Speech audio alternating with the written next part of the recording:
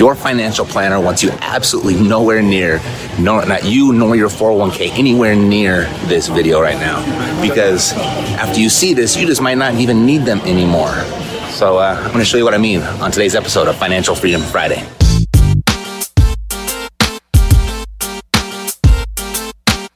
Hey Rockstar, I'm Matt Terrio, CEO of Epic Real Estate. So you may or may not have a 401k that you're satisfied with, but there's definitely been a moment, maybe multiple moments, where there was an opportunity out there you wanted to seize and you wanted access to those funds. And then you went and consulted with your financial planner, you consulted with your CPA, and there they were reminding you of all the penalties that you would take on. And so another opportunity slips on by. If you could only cash out that 401k without penalty, I mean, how much better off could you be? Well, I've got 3 points for you to consider today that just might change your world. All right, so first you got to discover the deal. That's point number one. Find a deal that you like and complete your due diligence and get to a certain level of certainty that you know you're going to be following through with that deal. There's no need to withdraw from your 401k any sooner than that. All right, so step two, you got to do the math. And I say that frequently on this show, and I think a lot of people think that's a little bit of a cliche phrase, but no, I really mean do the math. So let me walk you through a hypothetical scenario so you can see how the math pans out, and then you can duplicate the math for yourself in your situation. Let's say right now you're in a 33% federal tax bracket with a middle-of-the-road state tax of 5%. You have $100,000 in your 401k, and you're not 59.5. Now, if you were to withdraw it today, you'd pay $10,000 in penalties, $33,000 in federal taxes, $5,000 in state taxes, leaving you with $52,000. This $48,000 loss is what would scare most people from cashing out their 401k. Understandably so. That's a lot of money.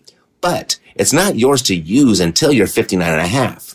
So is there an alternative cost to consider if you wait until then? Well, let's look. Here are your two scenarios. You could leave it there and do nothing. And at a conservative 5% average annual return, in 5 years, it would grow to $127,000. In 10 years to $163,000. In 15 years to $208,000. In 20 years to $265,000. In 25 years to $338,000. And in 30 years to $432,000. At 59.5, that $432,000 would generate a monthly income of $1,800. But you have to wait until you're 59.5. Could you get that cash flow sooner without it impacting what you do receive at 59.5? Well, let's look at the second example. You could take your $52,000 out right now to buy an income property to get cash flow right now. If you did, how long would it take for that cash flow to recoup your penalties and taxes? Well, I'll work with very conservative yet typical numbers as if you were a client of Mercedes at Cashflow Savvy. You'd put $25,000 down on a $100,000 house. We've got $52,000 to work with, so let's take two. After property expenses and debt service, between the two houses, you'd receive around $500 per month. So I did all this math in advance, by the way. If you'd like to see how these numbers are calculated, there's a link to a video in the description below that's going to show you how to do it. But in the interest of expediency, just follow me here. The numbers don't matter so much really as it does that you understand what to consider when cashing out your 401k early. So at $500 a month, you'd receive $6,000 in the first year, $12,000 in your second, and so on. And it would take you approximately 8 years to recoup your $48,000 loss in penalties and taxes from your early cash withdrawal. The cash flow over those 8 years would have paid off those penalties and taxes to a point where you'd now be even. So at year 9 and beyond, that $500 a month would be pure profit. And it would still be there once you did turn 59.5. So if you're more than 8 years away from 59.5, it might make sense to cash out your 401k right now on just this calculation alone. If not, if you're much closer to that 59.5, maybe not. Maybe you leave your money in your 401k and just wait. Or maybe not. Stay with me.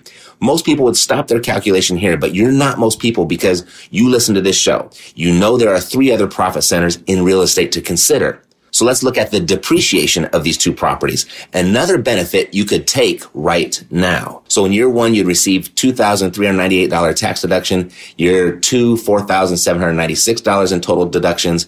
Year 3, $7,194 in total deductions, and so on. And when considering the money you will not be sending to Uncle Sam, your break-even point, your compensation point for those penalties and taxes just moved closer to approximately 6 years, 2 years sooner. So now, from year 7 until the time you turn 59.5, it's all 100% profit. But wait, there's more. Don't forget appreciation. You see, over the last 80 years, the average home appreciation rate has been 5.62%. And then you have to factor in amortization as well. Your tenant paying down your mortgages. And it looks like this. And this is what is happening to your wealth while you're enjoying the cash flow and the depreciation today.